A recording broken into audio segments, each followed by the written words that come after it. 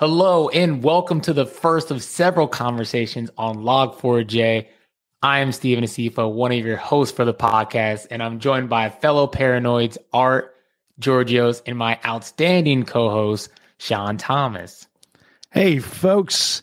So today's focus is really going to be on the forensics perspective of Log4j and Log4Shell. So we brought two members from our forensics and incident response team, lovingly named here our FIRE team, to kind of talk through this. Let's welcome Art and Georgios. Let's start with Art. Why don't you tell us a little bit about yourself? Hi, Sean. Thanks for having me on. My name's Art Madalena. I lead the specialists on the FIRE team doing forensics and digital forensics daily. Hey, excellent. Georgios, you're up. Hey, this is Georgios. Thank you for having us on today, Sean and Steven. I am the senior security engineer at FIRE team, which is Forensics Incident Response and Engineering, and I have been here for the past 5 years. And as you can tell, I probably worked on the Log4j investigation that we had. Really, before we dive into this, there's a couple things that we need to dig into. And one of those is, for anybody who might not be aware, what is Log4j and by consequence Log4Shell that's really taken the world by storm? Sure, Sean. For those that haven't heard yet, Log4j has been a huge thing for security teams across the world. Log4j was a vulnerability that targeted Apache's Log4j library. This library is used in multiple applications for both small businesses, large businesses, and in between. The vulnerability exists due to the actions that the JDNI, or Java Naming and Directory Interface, takes to resolve variables during requests. Affected versions of Log4j contain JNDI features that allow for a malicious actor to submit a specially crafted request to a vulnerable system. This then potentially could cause arbitrary code execution. Essentially, this means that an adversary could potentially take over the whole system and do whatever they like. For open source intelligence, some adversaries were observed scanning the networks across the world to attempt to do things such as install cryptocurrency miners, gather credentials and secrets, as well as maintain persistence on hosts that they infect. How does incident response even get involved in this? Yeah, so usually people might think that incident response is only involved when we have a security incident, like something happened.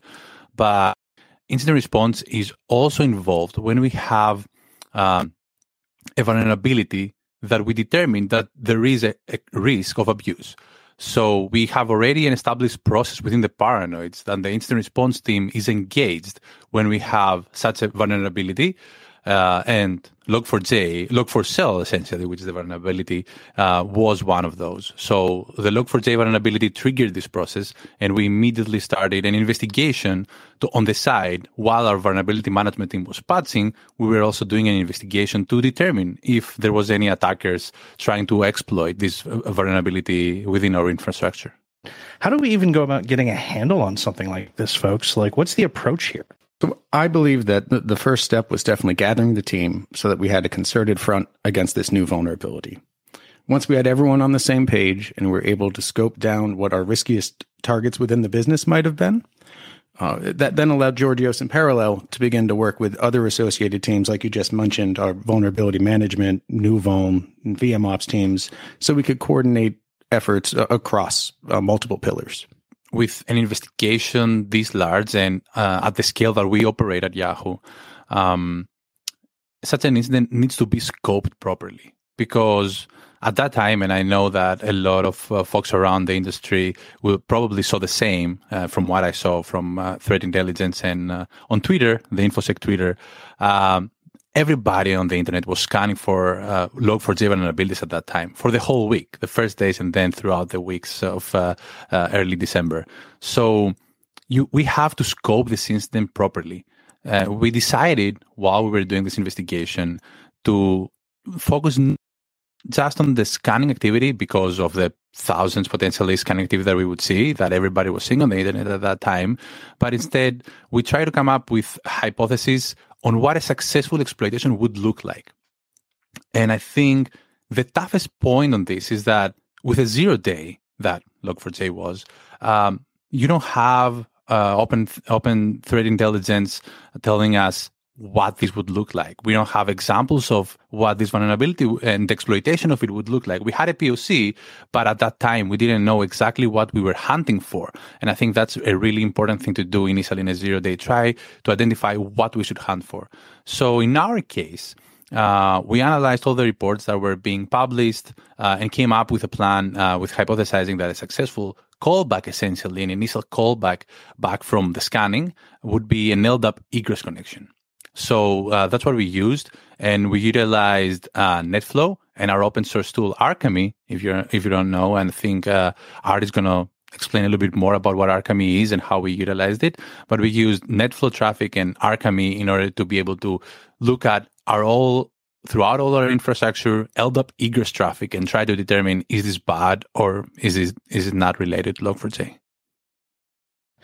Was there any reports you mentioned, like kind of analyzing the reports to see how we can come up with a hypothesis there? Were there any that kind of stood out as like being tried and true sources that we normally go to, or was it more just like a breath of just getting the handle of what's going on in the industry? Yeah, that's a good question, Stephen. I think that during this and overall when we're working with an investigation or an incident, it's a combination of looking out to the industry and seeing what people post about this and seeing reports on the internet. But at the same time, we do have a threat intelligence team that specifically looks for these indicators and has reports that are not publicized. So we utilize both. So I want to kind of take a minute and dive in a little bit deeper into how we looked at this stuff. And there's, a bunch of different technologies across this space, from, endpoint detection and response to network. And we'll dive into Archemy a little bit more too. But let's kind of start on the endpoint side, because that's always been very fascinating to me. So like, what did we do there? Like, how did we utilize that telemetry to look for this stuff? Sure, Sean. Did multiple things. The first thing we could probably tackle was using our EDR agents to reach into these systems to pull back forensics artifacts. So essentially, we would deploy CSH scripts to hosts that had a potential to have been targeted by these attacks to pull back various forensic artifacts, including running queries against local log files that would tease out indicators of attack for this specific vulnerability. So indicators to JNDI, things of that nature. That then allowed us to bucket our hosts into groups of high value targets, take a sampling of those groups and run our triage scripts against them. So we had a better idea if we were missing any potential attack vectors that were coming in from OSINT channels, or perhaps things that we missed due to visibility gaps somewhere, if they happened to be there. It was very useful for gathering indicators of attack. Fantastic. The next thing that we used was our Archemy, as both you and Georgios brought up. Archemy, it used to be named Moloch, went through a name change, and it is a large-scale, open-sourced index packet capture and search tool. It allows you to capture packets directly off the wire at scale, at full capture, and allow you to query them quite quickly. It was developed years ago at AOL. We were able to generate fantastic queries for hunting the network telemetry that we were seeing for both incoming attacks as well as egressing payloads that related to the JNDI functions that Georgios previously mentioned, the LDAP connections. Yeah, I think having that visibility on the network with Archemy and having the ability to drill down into the raw packets is amazing. And it can help you really, really well scope this and at scale, right? And do the investigation the right way. So were there any other kind of tools, methodologies that we used as we were hunting for this activity? Sure. We also used our open source IDS product as well as our other open source network monitoring tools that are established on our network. And we were able to utilize metrics for velocity and volume based detections to see the attack start to ramp up once the 0 day was dropped. This also allowed us to use that information to determine where the attackers were focusing across our environment, which allowed us to then, if they weren't already grouped in our high-value target buckets that we spoke about earlier, we could include them in a future iteration of that host-based scripting. How do we go about managing something of this size with the different kind of processes that you mentioned? Yeah, Good question, Stephen. And essentially, when these started out, we started running through our incident response plan, and you need to have like processes, procedures in place, templates to use, an incident management process. So we initiated that, and we had an incident commander, which was surprise, it was me. So for 2 weeks over there of my life, I was going through this all the time. We were trying to. Lucky guy. Exactly. It was an amazing time. Thank you, Son, for that. For those, I don't know if did we mention that Son Thomas is my manager, and Son Thomas put me to do this. I am happy to help, Georgios, anytime. So yeah, so we went. I think almost 2 weeks we worked through this every day in order to make sure that nothing was abused by an attacker, nothing was compromised, and we focused. We had to focus on hunting, so we needed to be focused on a set of hypotheses and run things down, right? Because in that scale, a lot of people, and when you have a big team, have a lot of ideas. And I think the challenge there on the things that we need to investigate. But at the same time, we need to allow our analysts to come up with their own hypotheses and ideas on what to hunt for, because we might start hunting for something like we talked about LDAP egress traffic, but we might be missing something, and there are always good ideas that we need to hunt for. So I think there is a challenge there, but it's also an opportunity you have to give the opportunity for analysts to come up with creative ideas to hunt for that activity, especially when it's a 0 day that you don't know exactly what's happening. As your manager, I want to chime in on that piece, because Georgios, what you said is so important for that, right? So like when we're dealing with a situation that we don't know, trust becomes so important in the people that are around you, and that we have hired the right resources who can go find the right answers and make the right partnerships and dig into the right things. And I can just say personally, I was so impressed with everybody's involvement and ideas and the chats that we had, and kind of how everybody came together and said, oh, did we think about this? Or, oh, should we go do that? Or what does that look like? And like, it was so cool to watch like that mind melding of this team that we have, right? Really dive into creative problem solving around this relatively unknown thing. Like, just want to call that out because it was so cool. And it's such a nice, it's the thing that excites me a lot about our culture, which I think I talked about in the last episode. But it's just so cool to me to watch that process happen when something like this happens, you know? Yeah. And I think you mentioned about trust. I think trust when running an investigation or an incident at that scale is extremely important. When we have a number of people working on this incident and we need to identify different things and we need to run a specific investigation, I think trust is one of the most important elements of this of running this incident.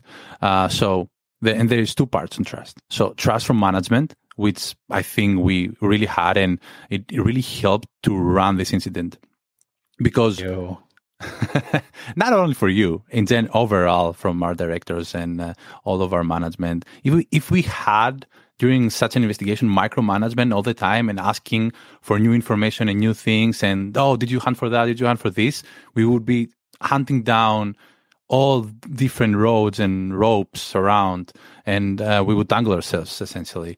But we had the freedom to set up a strategy and come up with our own hypotheses and questions to answer. So we had that. That was amazing. And at the same time, I think it's really critically to have trust between the team, because when we run an investigation, we might have some senior engineers working on it, some more junior engineers working on it, and we don't have the time to double check everything, make sure that all the junior analysts did the work that they needed to do. So I think it's really important to have a really good team and establish trust between the team, so everybody can take their tasks on, go and complete it, run the investigation, and come up with the results and get the call essentially. Art, do you feel the same way? Are you guys doing trust falls, remotely? I guess, how do you guys build up that trust to get to that point? Most definitely a CFO. It definitely hurts when you do them remotely. The floor is kind of hard, and I'm getting older. And I have you back. No, I completely agree with Georgios. Management all the way up through senior leadership completely had buy-in to what we needed to do for this process, allowing us to think outside of the box, make more vigorous detections, et cetera. I would also say that there was a lot of mentorship that occurred during the activity for some of the greener people. As Georgios mentioned, it might be the big 0 day that they've ever gotten to see. So it was very interesting to see their response and see how they could grow through the exercise. The incident response plan, right? Because that sounds like that kind of laid out a lot of the blueprint there. And one thing I'm curious about is how did that kind of fare against, a vulnerability or situation of this size? Because everybody has a plan until they get punched in the mouth. So, like, I guess, how did that go in terms of like being able to stick to incident response plan and moving along with that? Yeah, I'll actually be brutally honest. So we do have an incident response. We do have an incident response plan. We do have processes. We do have procedures to follow, and every analyst and every engineer in the team should be following these. But when we run an incident or investigation, actually, these documents are work in progress, I feel, all the time. That's my personal opinion. And when we run an incident, we always have lessons learned to improve those. So I think in this case as well, we run through the incident response plan during the investigation. We might have come up with some different ideas of how to deal with a specific item. So these are part of the lessons learned, which we then use to further improve our process and procedures and our incident response plan. So I think those documents are really, really helpful. Every team needs to have them because you need to have the blueprint that you also mentioned, Stephen. But these documents, I think, are living documents, the way as I like to call them. I want to kind of expand on that a little bit too, because there's another piece of this that's really kind of important when we talk about the incident response plan and doing this kind of stuff. And I mean, yeah, nobody kind of expects the 0 day vulnerability that's quite this big. But one of the things that's really important when we talk about IR process procedure and stuff is practice. So like, what does that look like? Like, how do we practice? How do we prepare? Like, how do we get prepared for this kind of thing? And how can others do the same thing? Georgios, do you want to start with that one? Yeah, I think practice is the most important thing in all the sports and also in InfoSec. We do need all the time to be updated with the newest attacks and techniques that attackers use, right? And we need to be able to know what to hunt, how to hunt for it, what tools we use. And if you don't practice, you're not going to be prepared for that. And at the same time, here at the Paranoids and at Yahoo, we do have tabletop exercises that we host quarterly. And now I think for 2022, we're going to have a little bit more than 4, which was quarterly last year. So we do run through tabletop exercise, which essentially are a war game that we walk through a real life, like we try to make it real security incident for the team. And we... I don't know. I lost my thought process here, son. Sorry. You're good. You're Got good. that. Art, anything you want to add on to that? No, I think Giorgio's covered it well. The tabletop exercises certainly make sure that everyone has a readiness for these types of situations. And that's not just including our engineers, both junior and senior, but also the other parts of the company that we'll bring into them. So we'll bring in another business unit and make their executives aware and their local engineers of our processes and how best we can work together when things are sometimes on fire. I guess the one question I did have is we mentioned in the beginning, kind of like the hypothesis there. We're obviously not out of the woods yet with dealing with Log4j. So I guess like what happens next? Are we updating hypotheses there? Or I guess Art, from your standpoint, like, how do we kind of re-engage those assets that we targeted? Yes. So we're continually iterating over the hunt process that we've been using as a part of this 0 day. So as new information comes out or new CVEs drop, we have to adjust what we've been doing. So whether that's our cron searches that are running and popping alerts for us on potential egressing activity, it certainly just helps grow the program overall. Anytime there's a 0 day that pops, because it makes you think of vectors that you might not normally have been thinking of previously. Yeah, and I mean, I'll toss in one other thing just from the perspective of like that holistic security program piece is not only just the hunt, right, but also continually updating what detections we have and how we're looking for things and how our operations team is monitoring the network as new information comes out. And there was no shortage of detections created across this, anything from, utilization of threat intelligence into utilization of attacker methodology and TTPs, into how things are being exploited that we leveraged. And we're constantly always looking to add new things like that and address this very holistic detection perspective to kind of coincide with those hunts that are looking for things that aren't quite ready for prime time in that area yet, right? So if I may, takeaways, like, Art, Georgios, this was a big one. Georgios, this might have been one of the bigger ones you've worked on, right? Like, What are your takeaways from this? Like, what did you come out of it with? What valuable advice would you have to toss to other people that could really help them if they find themselves in y'all's shoes? Yeah, I think the biggest takeaways from the incident management side of things is, and I know we're going to talk more about takeaways from the vulnerability management on the next podcast, but from the incident management piece, I think the one that we touched on, trust between management and the people who actually work on an incident, is critically important, because otherwise we're going to be dealing with hunting down rabbit holes that shouldn't be hunted for and things that we shouldn't be investigating and spending our time on. But when you have trust from management, then the engineers and the analysts can really focus on what matters and try to complete the investigation the right way. And then also, we also touched upon that a little bit. That is critically important to have your processes, procedures in place. Make sure that the whole team knows what they should follow, what they should do during an incident. Practice it with tabletop exercises or war games, or actually going through the logs and do threat hunting, that I also count as practicing as well. I think those are my biggest takeaways. How about you? I agree completely there.